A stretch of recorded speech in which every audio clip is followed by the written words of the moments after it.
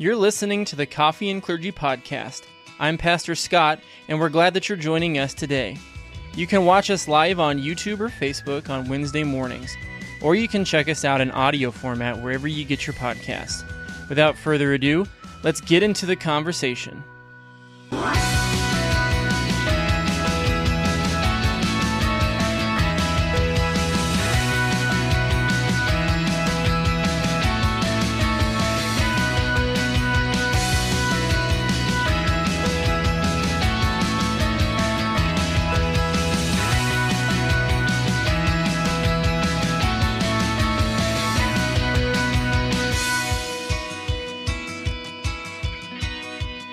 Good morning and welcome to Coffee and Clergy. I'm Pastor Doug Chinberg. I'm Pastor Scott Pitch. Once more, we're glad to have you back with us as we are moving forward in our series on prayer, kind of a mini-series inside of a series, I guess, with the Gospel of Luke, where we're looking at the Lord's Prayer, and the series is called Lord Teach Us How to Pray.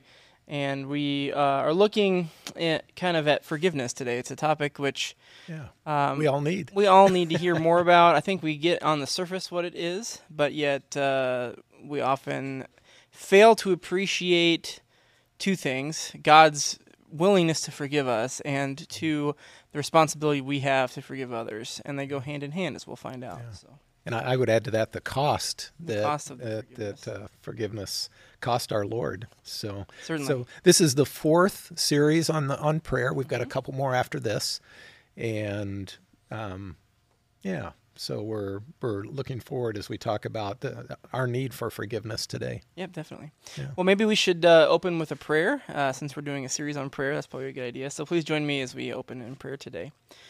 Father, we give you thanks for this day and this beautiful morning with warm weather that we have today, and pray simply, Lord, that we would resound the refrain that this is the day the Lord has made, and we will rejoice and be glad in it. I give thanks, O Lord, for your mercies to us, which are new each day as we dig into forgiveness. We appreciate your mercy, and we often don't appreciate it enough, and yet we know that you abundantly forgive us through the blood of your Son, Jesus. And it's in his name that we pray. Amen. Yeah.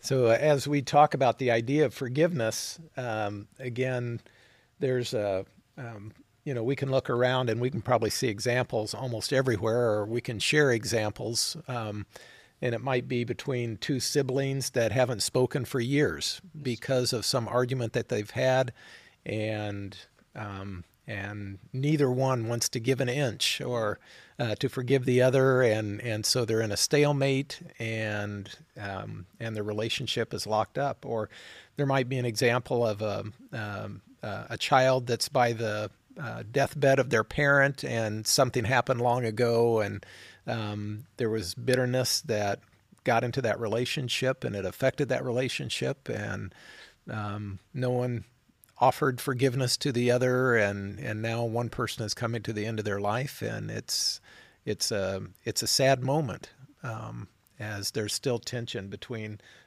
two people who should love each other. Mm-hmm.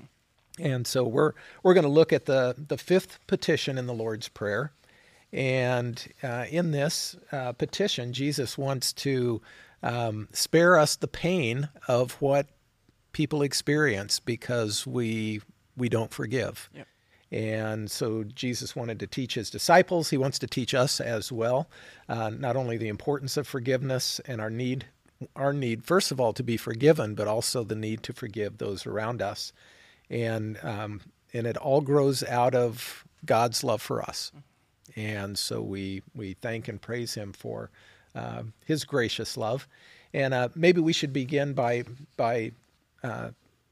identifying the fifth petition in the Lord's Prayer. It says, "And forgive us our trespasses as we forgive those who trespass against us."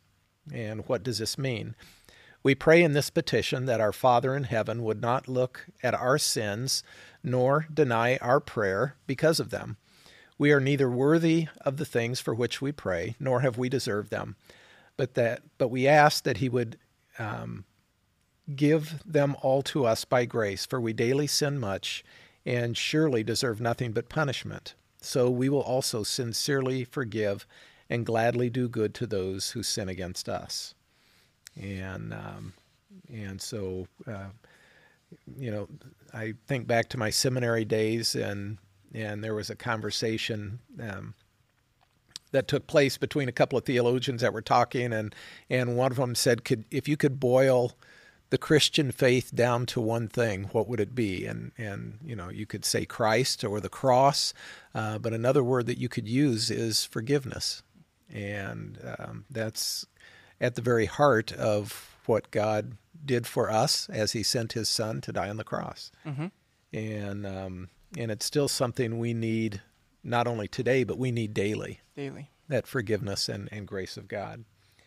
And so maybe we ought to begin by talking about what is the condition of the human being.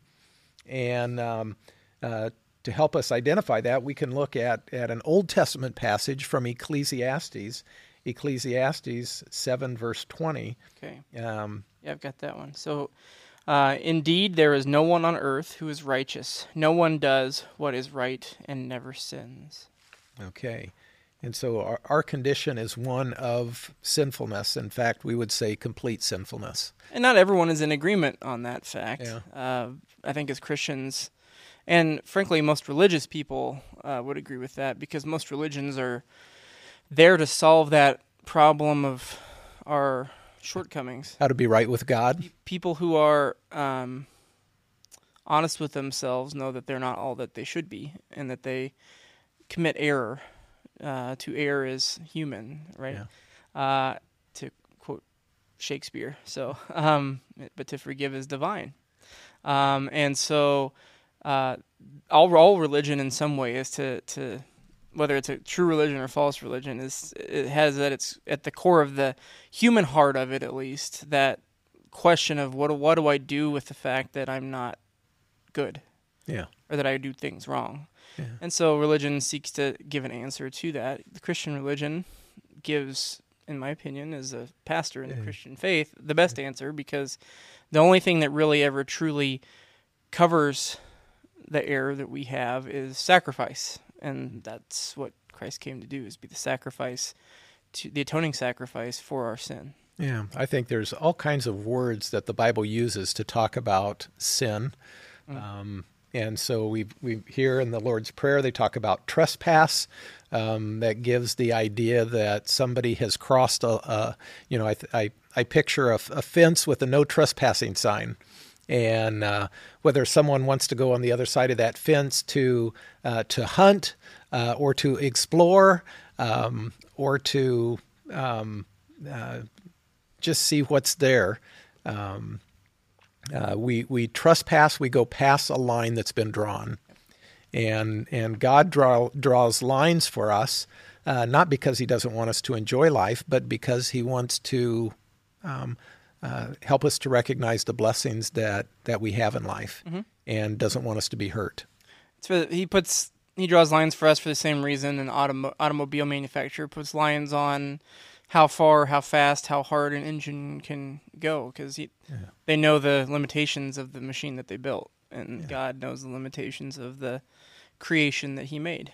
So trespass is one word. Another word we've used is sin. We've talked about sin, forgiveness of sins.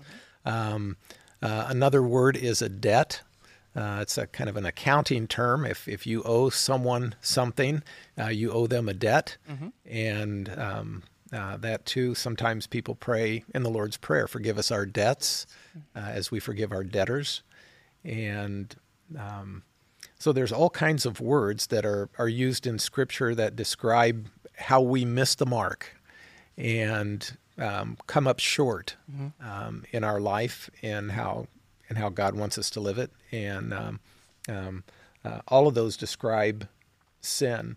There's another passage that Paul talks about in the New Testament in Romans 6:23, and it also identifies our condition. I don't know if you have that one or not. Or I don't. I have the Luke one pulled up. Okay, I've got Romans 6:23. It says, "For the wages of sin is death, but the gift of God is eternal life in Christ Jesus our Lord." And so here it not only reminds us that we sin, but it also tells us the consequence of sin. So there's kind of two thoughts that people can have with sin, is they can either for one, they can acknowledge they have sin, or they can reject to acknowledge that there's actual sin. But then if we are real with ourselves and say, yeah, there's sin, there's two things you can do. You can say, but everybody does, so it's okay. Or you can say, but it's not okay, and I don't know what to do about it. When you reach that realization, that's when you start searching for the solution to your sin problem, which is the right place, we would say, is the place of repentance, where we are asking God to help us with our problem of sin. This verse here, so Ecclesiastes shares with us that we've all sinned and establishes that as a fact. The logical progression from there is, what's the consequence of that? Yeah, and another question is, do we deserve forgiveness? That's true too. And so is this something that we deserve from God or we can demand from God? The answer would be no. We don't demand anything from God. Yeah, and God doesn't beat around the bush with sin either. I mean, he quite plainly states that the wages of sin, from grand to small, is one and only punishment, death. Yeah. And he shows there the severity of it. When we take it lightly, he does not. He does not take sin lightly. Yeah, I think of James that talks about sin. If we've committed even a small sin, we've broken the law.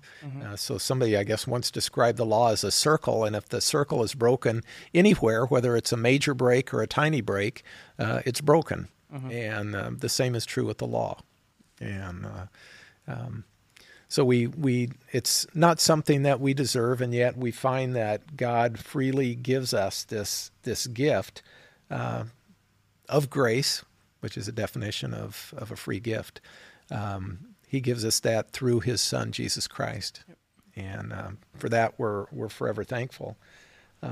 There's other pictures that all through Scripture that God uses as he talks about sin. And another passage in Scripture is from Luke chapter 15, verses 11 to 32. Okay. It's the parable of the lost son, and I can read that section. Okay. Jesus continued, "There was a man who had 2 sons. The younger one said to his father, 'Father, give me my share of the estate.' So he divided his property between them. Not long after that, the younger son got together all that he had, set off for a distant country, and there squandered his wealth in wild living. After he had spent everything, there was a severe famine in the whole country, and he began to be in need. So he went and hired himself out to a citizen of that country, who sent him to his fields to feed pigs. He longed to fill his stomach with the pods that the pigs were eating, but no one gave him anything. When he came to his senses, he said, 'How many of my father's hired servants have food to spare, and here I am starving to death? I will set out and go back to my father and say to him, Father, I have sinned against heaven and against you. I am no longer worthy to be called your son. Make me like one of your hired servants.' So he got up and he went to his father.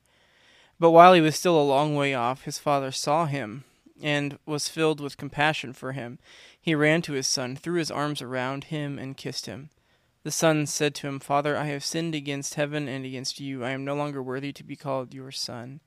But the father said to his servants, 'Quick, bring the best robe and put it on him. Put a ring on his finger and sandals on his feet.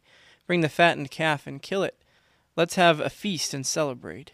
For this son of mine was dead and is alive again. He was lost and is found.' So they began to celebrate. Meanwhile, the older son was in the field. When he came near the house, he heard music and dancing. So he called out to one of the servants and asked what was going on. 'Your brother has come,' he replied, 'and your father has killed the fattened calf because he has him back safe and sound.' The older brother became angry and refused to go in, so his father went out and pleaded with him. But he answered his father, 'Look, all these years I have been slaving for you and never disobeyed your orders. Yet you never gave me even a young goat so that I could celebrate with my friends. But when this son of yours, who has squandered your property with prostitutes, comes home, you kill the fattened calf for him.' 'My son,' the father said, 'you are always with me, and everything that I have is yours. But we had to celebrate and be glad, because this brother of yours was dead and is alive again. He was lost and is found.'" Okay. And so here we have a picture that Jesus uses to describe God, his Father, as the Father, and us as his children. And I love this whole section of Scripture in Luke chapter 15 because he tells us a set of three stories. Mm-hmm. First of all, of the lost sheep. One out of 100 gets lost, and what does the shepherd do? But he leaves the 99 behind. He goes out searching for the one lost one, and when he finds it, puts it on his shoulders. He comes home.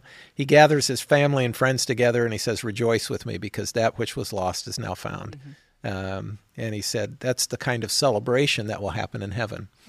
And then Jesus goes on to tell another story of a woman who loses a coin, and it's 1 out of 10 that she loses, and she lights the lamp, she gets out the broom, she sweeps from corner to corner, she searches everywhere until she finds that one lost coin. And when she finds it, she does the same. She gathers family and friends together, and she says, "Rejoice with me, because that which was lost is now found." And then we go on to this story, which gets more personal, as it's not an animal or just an object, but it's a person. Mm-hmm. And God is wanting to help us recognize the need for forgiveness and the celebration in heaven that takes place. Yep. When people confess and receive that grace and forgiveness that God wants us to have. Mm-hmm. And so what did the Father do?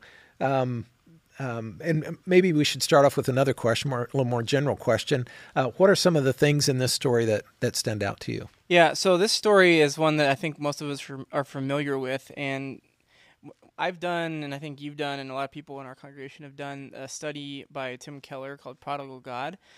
And if you've never done that before, it's not a long read. It's not a complicated read. It has a video series that's attached to it too, but it really helps to bring all of the things that are going on in the story to light. It's a simple story on the surface, but there's actually all kinds of meaning with regard to our relationship to the Father, our relationship to Jesus Christ the Son, and God's nature as being prodigal or giving without regard for his own well-being, giving and giving and giving, or in the Son's case, spinning and spinning and spinning without regard to his own well-being either. So maybe just the word prodigal means to do something in excess. Lavishly. Extravagant way. Yep. And so the younger son was extravagant in his sin. Yep. The father was extravagant in his grace and forgiveness. And when you think about the shepherd was that way. He left 99 perfectly fine, healthy sheep behind, mm-hmm. possibly at risk, to go find one who was definitely at risk and was lost. Same thing you could say with the coin, same thing with this prodigal son, lost son parable. So it really gets down to the heart of God and how he feels. One, for those who are his faithful believers and followers, who are represented by the elder son. Two, by those who are apart from him, who he wants to see return to the fold of his family and his embrace. It also shows the lengths that God will go to do that, and it also shows the responsibility that those that are faithful to God have to seek and save and show Jesus Christ to the lost. And so that then is the discussion about the elder brother. What was the elder brother doing this whole time, other than just soaking up the father's good graces and wealth, and just saying, poo-poo on that younger son? Well, I think there was a bit of a responsibility to go out and track the younger son down and bring him back to honor the father, but he never did that. And so we find ourselves in the contemporary church, probably in some sense the younger son. We're lost in our sin, but we're forgiven by Christ. But even more often, we're reflected in the older son, who are just content with receiving the blessings of our Father without bearing on ourselves the responsibility of reconciling to those who have rejected him. Yeah.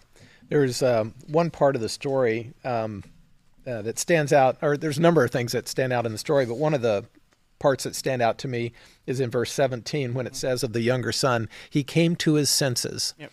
And that's that moment of repentance where we have a realization of how far we've fallen, what our need is, and we're going down a path that is going to lead to destruction. Yep.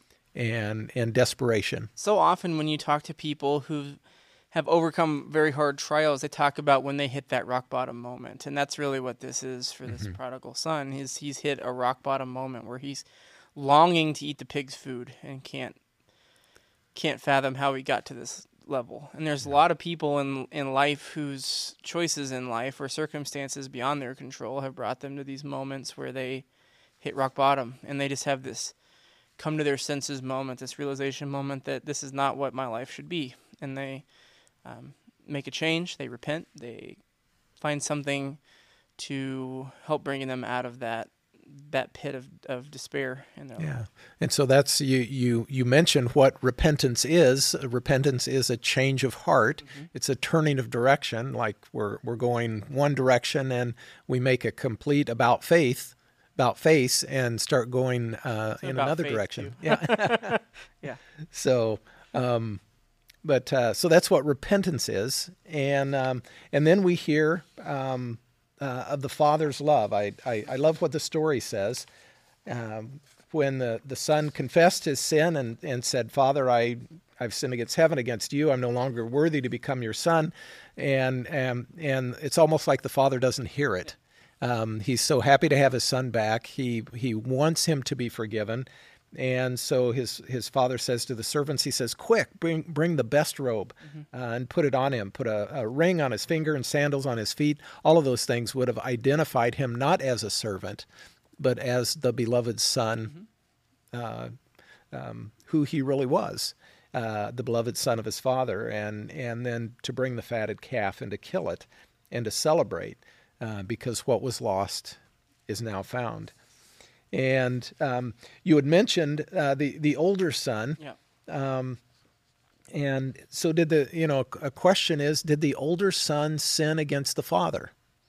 Yes. Okay. In a different fashion, though. Okay. Both sons dishonored and disrespected their father. One did so verbosely and out front, and one did so kind of from the whisperings, from the shadows. Yeah. You can tell that the love that the sons have for their father is not very good, not as good as the father's love for their sons, right? The youngest son loves his father so little, he doesn't mind completely and utterly disrespecting him, even to the point where he says, "I wish you were dead," which is essentially what asking for your inheritance is saying, like, "I wish you were dead." Yeah. So I could have what's rightfully mine. It's I want it now. I don't want to wait until you're dead. You're dead to me anyways. I just want it. The elder son, in his conversation with the father later, says he shares his motives, that the only reason why he honors his father to any degree whatsoever or listens to him is because he knows at the end of it all there's a reward, and that he'll receive honor and he'll receive land and finances and stuff like that. But he doesn't truly wish to celebrate in the joy that his father has for the returning of his son. He doesn't want to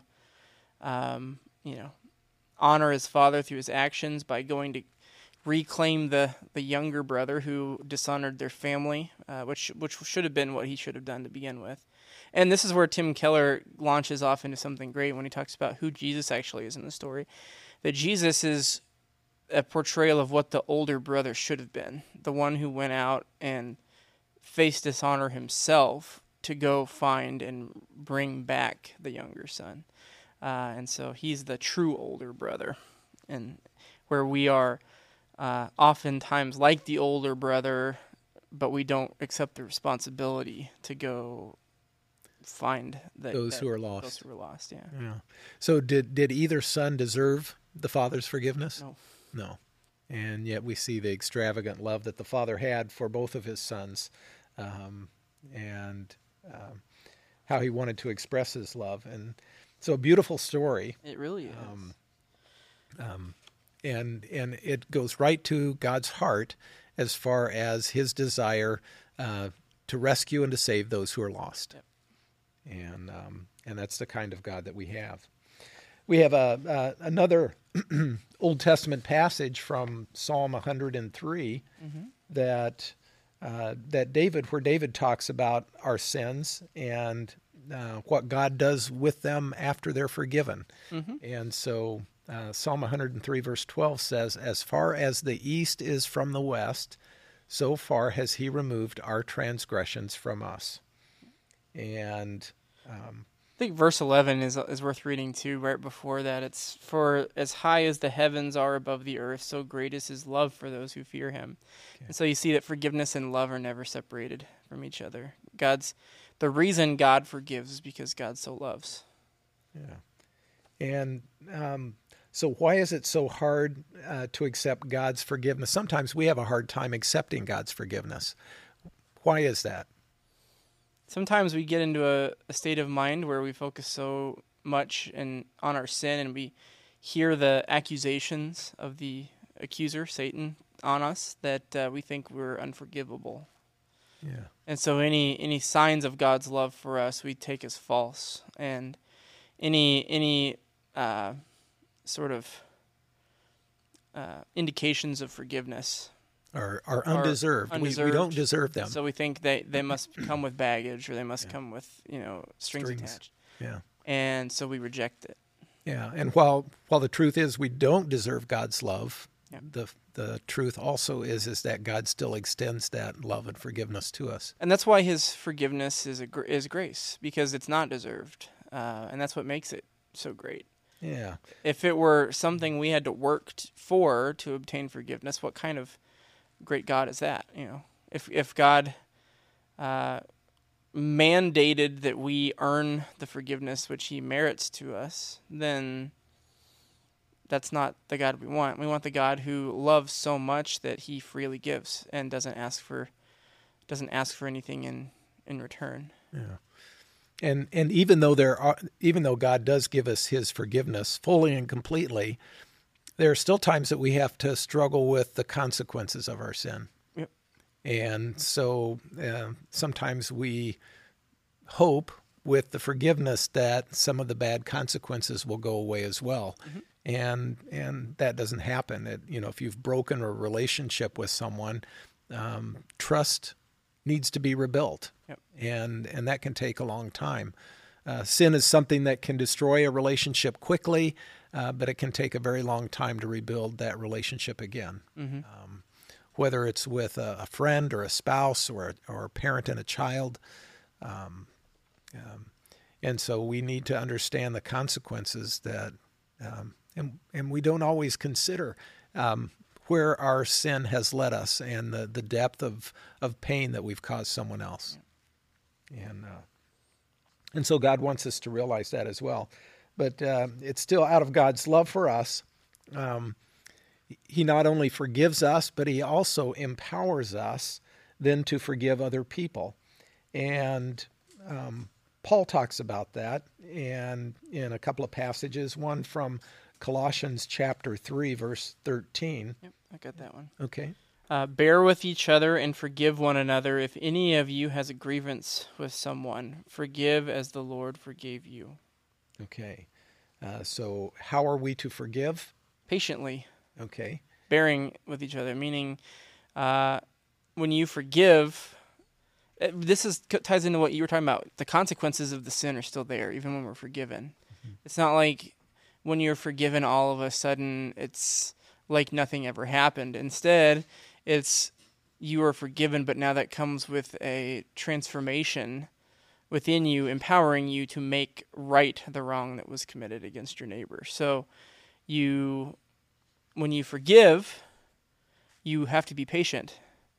And when you ask for forgiveness, you must also ask for patience from the person that you ask forgiveness, because it takes time to heal that wound, to reconcile that broken relationship. Yeah, you mentioned earlier that forgiveness and love go hand in hand, and I think of 1 Corinthians 13 that talks about the definition of love. It says love is patient and kind, and it's that kind of love that is also needed when forgiveness is given.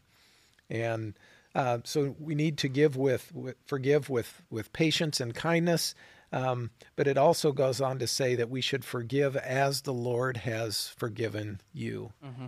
And how does God forgive us? I think He forgives with great freedom. Mm-hmm. He forgives with great love. He forgives completely. it's not like God forgives us our sin and then he reminds us of that sin the next day. Now remember, don't do, I saw what you did yesterday, so I don't want you to do it again today.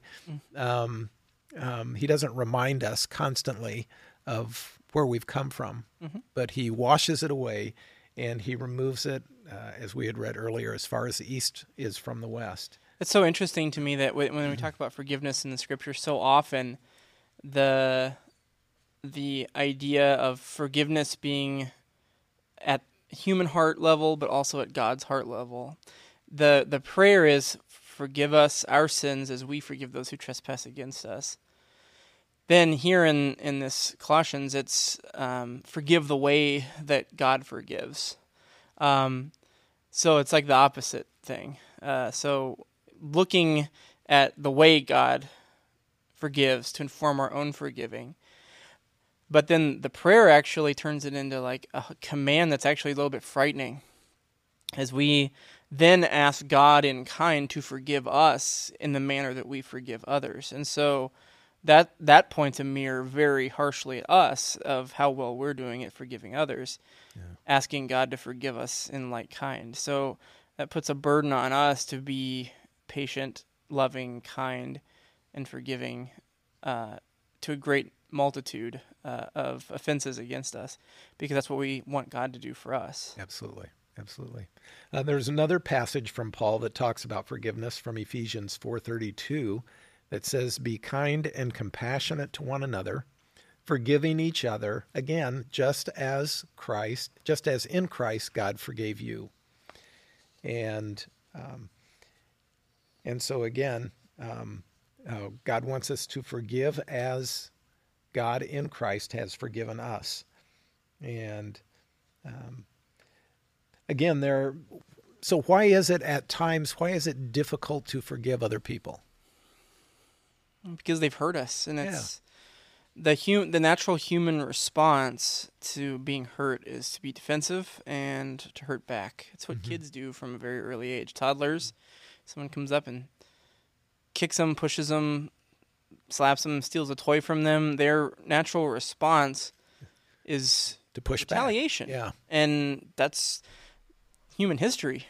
When you look at it, it's like I watched a movie recently, the 13-Day movie about the Cuban Missile Crisis, and there's a section in that where Kennedy's listening to his military advisors. His military advisors are trying to convince him that we need to do a first strike on the missile sites before they become operational. And his wisdom in this is he sees that any action is going to require a retaliation in kind from the Soviets, which is going to require a retaliation in kind from the United States to escalate to all-out nuclear war. And that's the geopolitical version of a toddler saying, he pushed me, so I pushed him back. It all started when he pushed me back, Yeah. And so that process of retaliation is one that is very natural to us. It comes very easily to us. And so it's very hard to forgive, because to forgive is to break the natural instinct within us to retaliate. Yeah, and the more we've been hurt, the more difficult it is to forgive. Yeah. And it seems counter to what we as humans perceive as justice. Eye for an eye, tooth for a tooth, right? And that's the problem, is an eye for an eye makes the world blind, right? There's a natural escalation of retaliation that occurs. There's never justice in the way we truly want it if we continue to perpetuate that cycle of retaliation. Yeah, an example I think of is something that happened in the United States. We hear the story of the Hatfields and the McCoys. Yeah.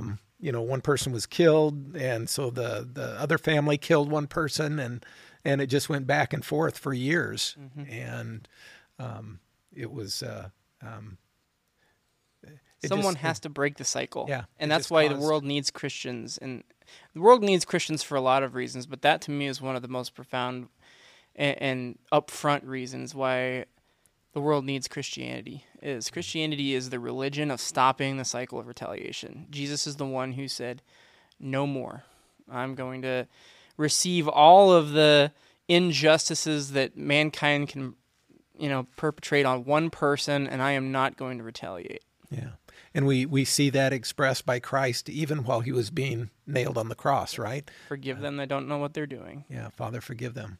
And that was his life. He fought against sin and against Satan, and it was through his death that he overcame overcame and took our sin upon himself when he died on the cross, so that forgiveness could be offered. Yep. Yeah.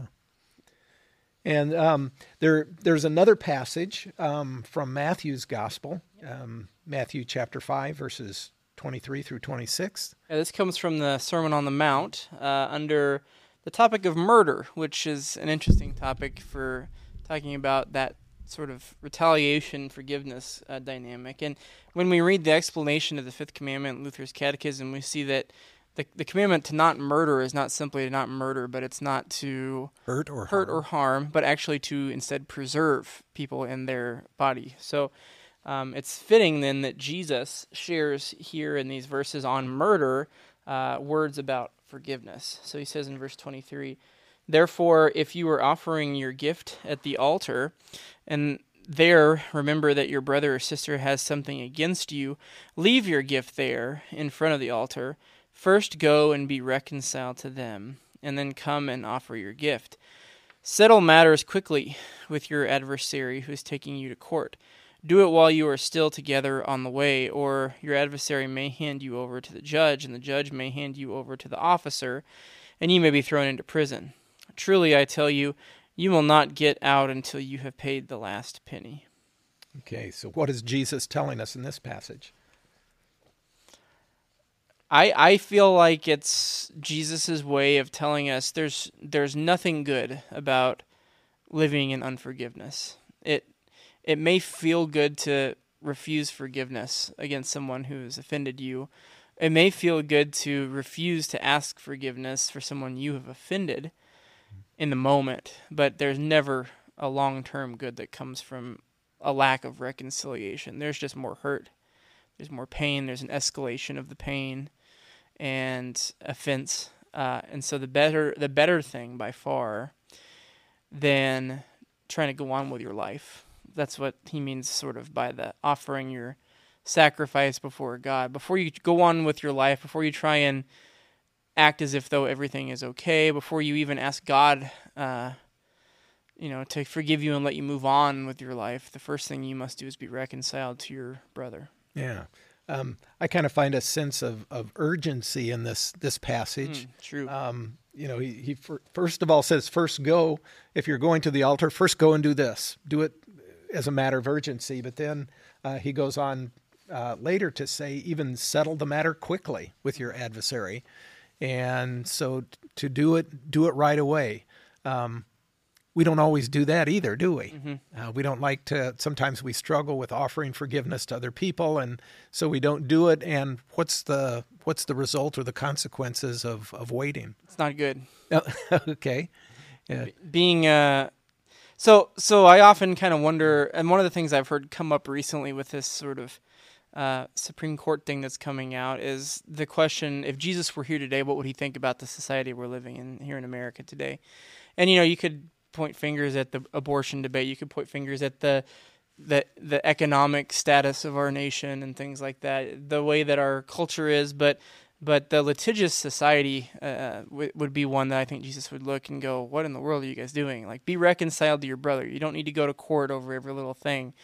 The by far better thing to do is to heal the broken relationship before it gets to the point where the only thing that can resolve the conflict between two people is a judge, because no one wins. Right.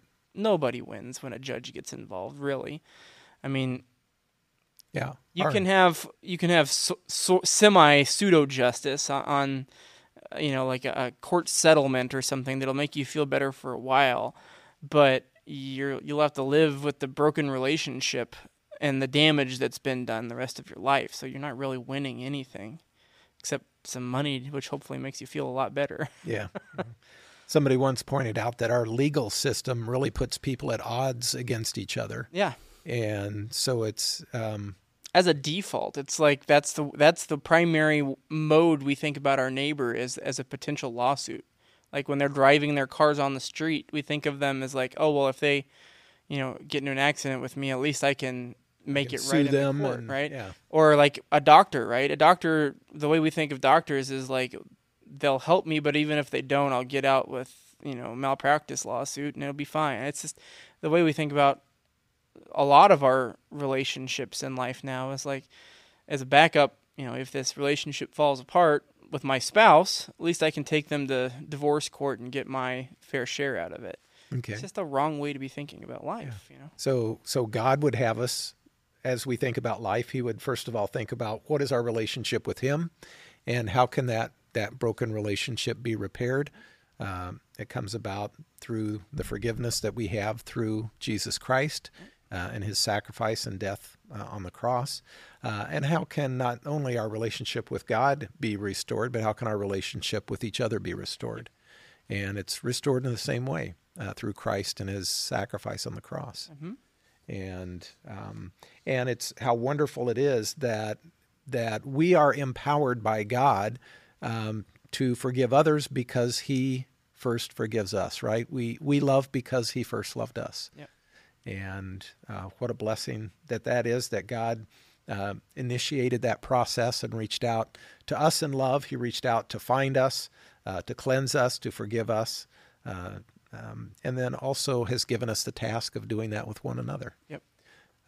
As he sends us out to be ambassadors in the world. So as our listeners hear this, from time to time it might be difficult to accept God's forgiveness for maybe a particular sin that you've done in the past. And has there ever been something that has kept you from forgiving yourself? That sometimes might be the hardest thing to do. Yeah, truly. The guilt and shame is Satan winning. Mm-hmm. That is what he does with us in our sin, is he tries to convince us that the thing we've done is beyond forgiveness. And the question is there a sin that's beyond God's forgiveness? The unforgivable sin. The unforgivable sin, right? And the only sin that's mentioned as an unforgivable sin is the rejection of the Holy Spirit, right? And what that means, people have misinterpreted and just molded and said one thing. What that essentially means is that you've rejected in yourself the ability to be forgiven because the Holy Spirit is not powerful enough to do so. That Jesus' forgiveness for you is not sufficient to wipe away the sin that you've committed. When you reject the Holy Spirit, you essentially say, I've messed up so much, I know you can't help me. And you grow to be in despair. And that's the quote-unquote unforgivable sin, not because of the severity of the sin, but because you've rejected the only source by which forgiveness can be found. And that's different from doubt, because we recognize that even as Christians, we can doubt God's love or God's forgiveness or God's grace from time to time. But it's that persistent pushing God's Spirit away and saying, I don't want you to be a part of my life. Yeah. And in the end, if we keep pushing God's Spirit away and pushing God away, even though God doesn't want to go there, he'll say, okay, your will be done. As a means of trying to shake you, to bring you back. That's the reason why God kind of affirms people in their unbelief, is simply to give them a taste of that rock bottom so that maybe they'll turn around and repent. Yeah. So yes, that's when you mention the difference between an unbelief and doubt, right? It's like, it's the idea of I believe, help my unbelief, right? That's doubt. When you're like, there are elements in this which I don't get and I really struggle with. Yeah. But even though I struggle and even though I have my doubts, I still call on Jesus. And my doubts are not more impactful or more resonating than the core of the faith which I have in the person, Jesus. Yeah. And but it's sometimes the hardest thing to do is to forgive ourselves, and God gives us the power to do that. First of all, because he forgives us because of what Christ has done. Yep. But he doesn't want us to live in that guilt and shame, as you mentioned, and that becomes like carrying a weight as we go through this world. Mm-hmm. And God doesn't want us to carry that weight. He wants us to dump it at the foot of the cross. And we all carry a certain degree of that that guilt baggage. And that's the power. That's the power of the cross, is you can put that guilt at Jesus' feet on the cross. You can put that shame and not have to carry it anymore. He carries it for us. The devil tries to heap more on us, and certainly we do have to live up to the consequences of the sin. But living up for the consequences is like the balm that heals the guilt. Jesus' forgiveness, obviously, is the healing, but then it allows us then to make up for the things that we've done. Yeah. And so that moves us past that burden of shame and guilt into a new state of living in his forgiveness. Yeah. So another question for our listeners is has there ever been a situation in your life where you need God's love to empower you to forgive? Every day. Yeah. I hope that's your answer, is every day. Now, there's different degrees, right? We obviously have offenses which impact our neighbor more, right? My little, pet sin of, staying up too late and watching a movie when I should be going to bed to get my restful sleep is different in its impact than, cheating on a spouse or something like that. But it all is sin, so we all need to be forgiven, and we all need to daily ask for forgiveness. Yeah. And it reminds me again. I think back to the time at the seminary. There was one of the profs that I had. As he served in the congregation that he was at, he said the people of his congregation referred to him as the forgiveness man. And he glowed when he shared that story with us, because he recognized people need to hear that forgiveness and that grace of God. And he had the privilege of being officially called to that congregation to share that message with them. It's a good nickname. Absolutely. It's like the worst superhero ever, but it's still good. The forgiveness man. Yeah. But it's a good name if you're a pastor. So yeah. So again, we ask that you take a moment and reflect on your life. And again, forgiveness is the greatest gift that God offers us through his son, Jesus Christ. It is at the very heart of the Christian faith. Unfortunately, we often take God's forgiveness for granted. And sometimes we can either become too stubborn or to accept forgiveness, or it's too easy to justify our behavior and say, well, again, it's not that bad, or at least I'm not as bad as someone else. And so we don't think we need forgiveness when we actually need it each and every day. And so another thought, how is forgiveness different, and maybe how is it connected to the means of grace? Oh, that's awesome, and a powerful place to kind of wrap up our whole discussion is on the means of grace, because, first of all, it gets into the discussion of what is a means of grace, right? A means is just a vessel by which something occurs. So the means of transportation to most people's workplace today was a car, and so what is the means by which God delivers his undeserved mercies and graces? Well, he does that in many ways, all oriented around his word, and also the sacraments as well.